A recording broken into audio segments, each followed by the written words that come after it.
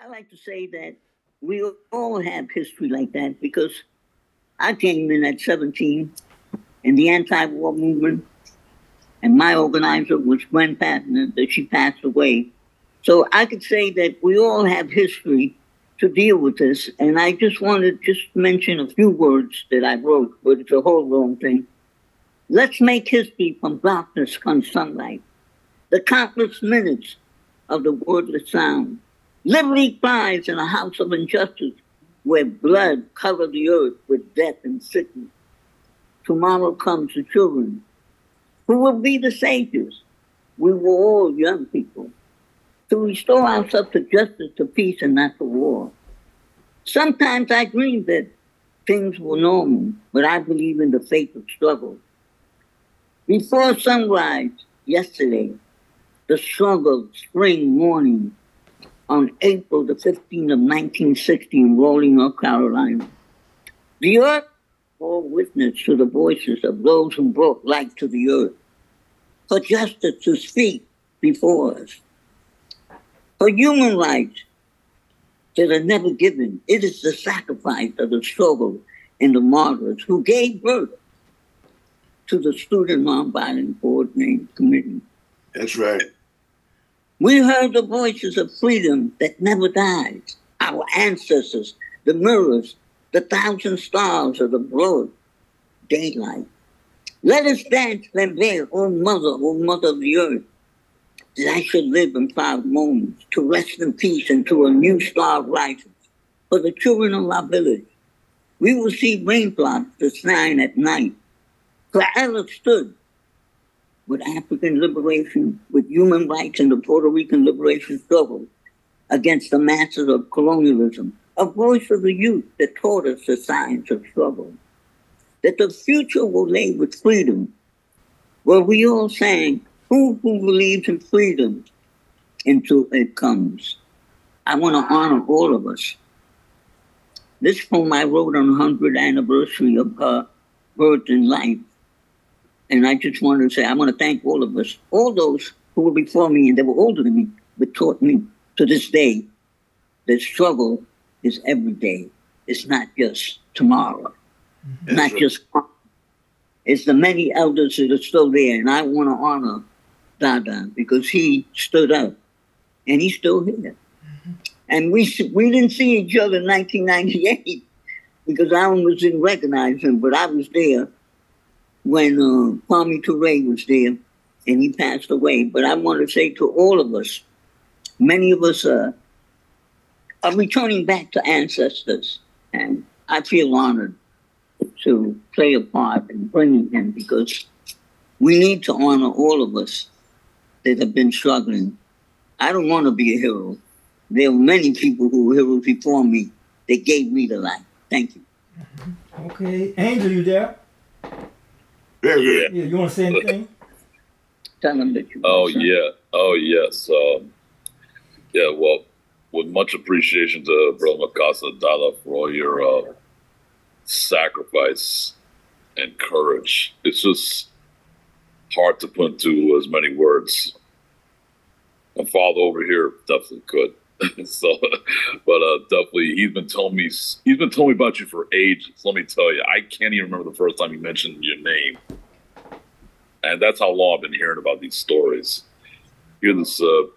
Just hearing about Snick from the first person is just simply a power to behold. Just to keep these stories going. So, I say these words with deep gratitude because more people need to hear this story.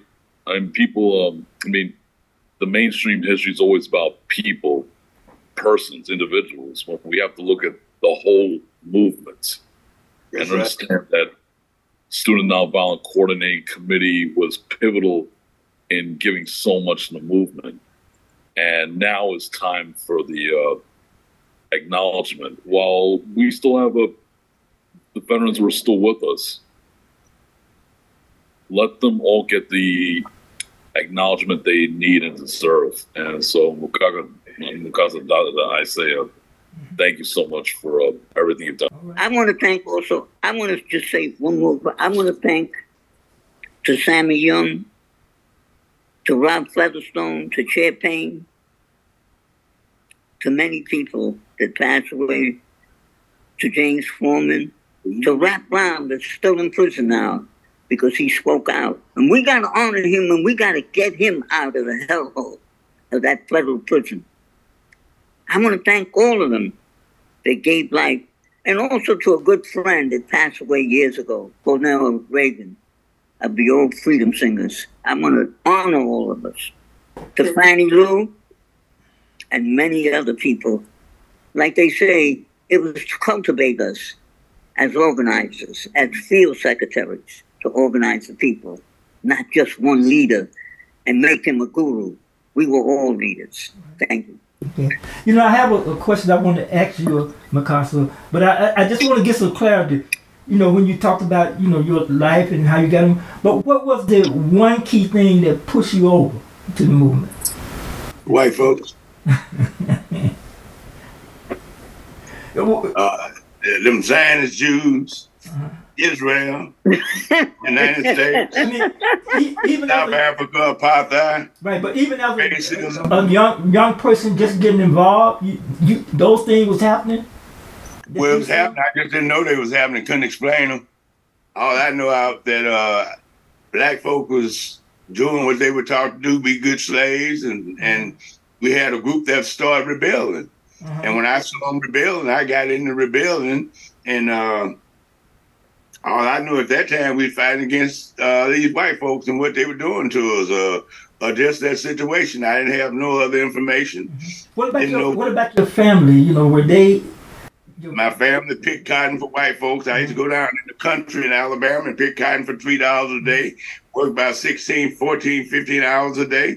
And my mama picked for $0.25 a day and lived out there on the land. And, you know, and you had to say yes to the white folks, and you lived just as a regular old slave.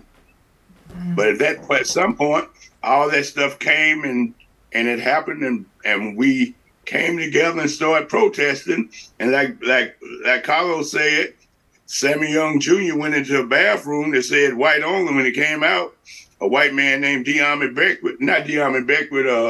Seagram shot him in the head with a shotgun.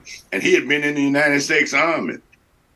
Fannie Lou Hamer lived on a plantation. She went out and tried to register to vote, and they beat her and jailed her and what have you. And she became a great spokesman for the revolution, for the movement. So you had different individuals that gave them lives that made up SNCC or made up the movement, and that just the wind of freedom was blowing. And I found myself getting in those little demonstrations, standing in front of theaters and protesting, speaking up. And as I began to speak up, especially when they called us together in SNCC, we became a organized voice, and NCC made us all stronger. So just a question, what was some of the most important, let's say, lessons that you got out of your journey during the civil rights movement? Organization, and knowing that it just wasn't me out there doing it, or me or 5 or 6 people in Chattanooga, Tennessee, where I was, but we linked up with other brothers and sisters all over the country that later linked us up to African people all over the world. South Africa, we joined in with that movement. We helped fight with Angola, Mozambique, Zimbabwe. We ended up joining the Vietnamese Revolution and helping the Vietnamese defeat the United States.